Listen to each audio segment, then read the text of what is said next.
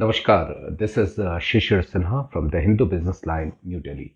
The Union Budget for financial year 2021-22 may have refrained from tinkering with your taxes, but it has proposed a new levy, which is Agriculture Infrastructure Development Cess, or what we call as the AIDC. Normally, a cess puts additional burden on taxpayers, but the AIDC has not done so.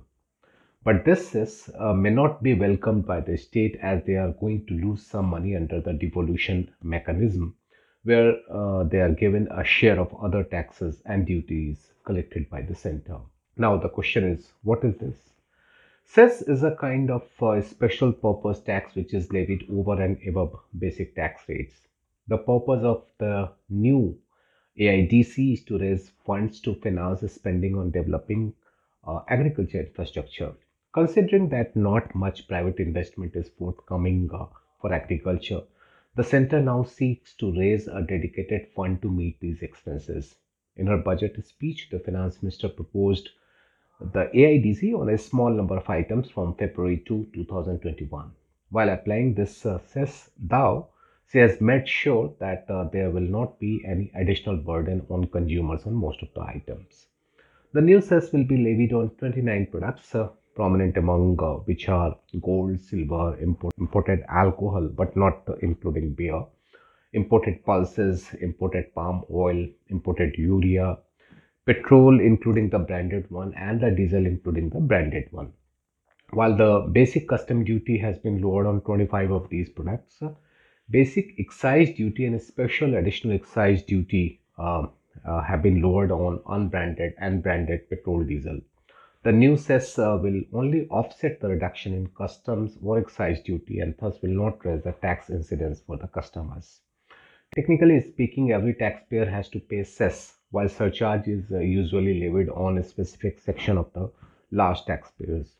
Drawing power from Article 270 and 271 of the Constitution, the center collects cess and deposits it in the Consolidated Fund of India. However, the money is then supposed to be transferred to a segregated fund to be used for a specific purpose. So your question will be that why AIDC is important? To answer this question, let me give you two things. One is the uses and the another one is the effect. In terms of uses, the AIDC is proposed to be used to improve agricultural infrastructure aimed at not just boosting agriculture production but also helping in conserving and processing agricultural output efficiently. This will ensure enhanced remuneration for our farmers.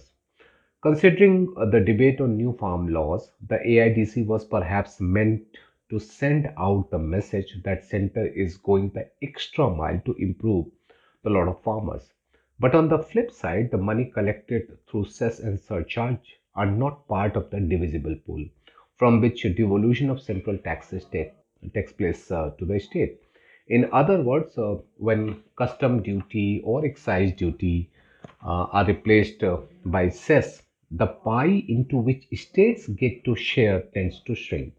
Take the example of unbranded petrol. The new AIDC will be levied at rupees 2 rupees 50 paise per liter, while the basic excise duty and special additional excise duty have been reduced by equal or lower amount.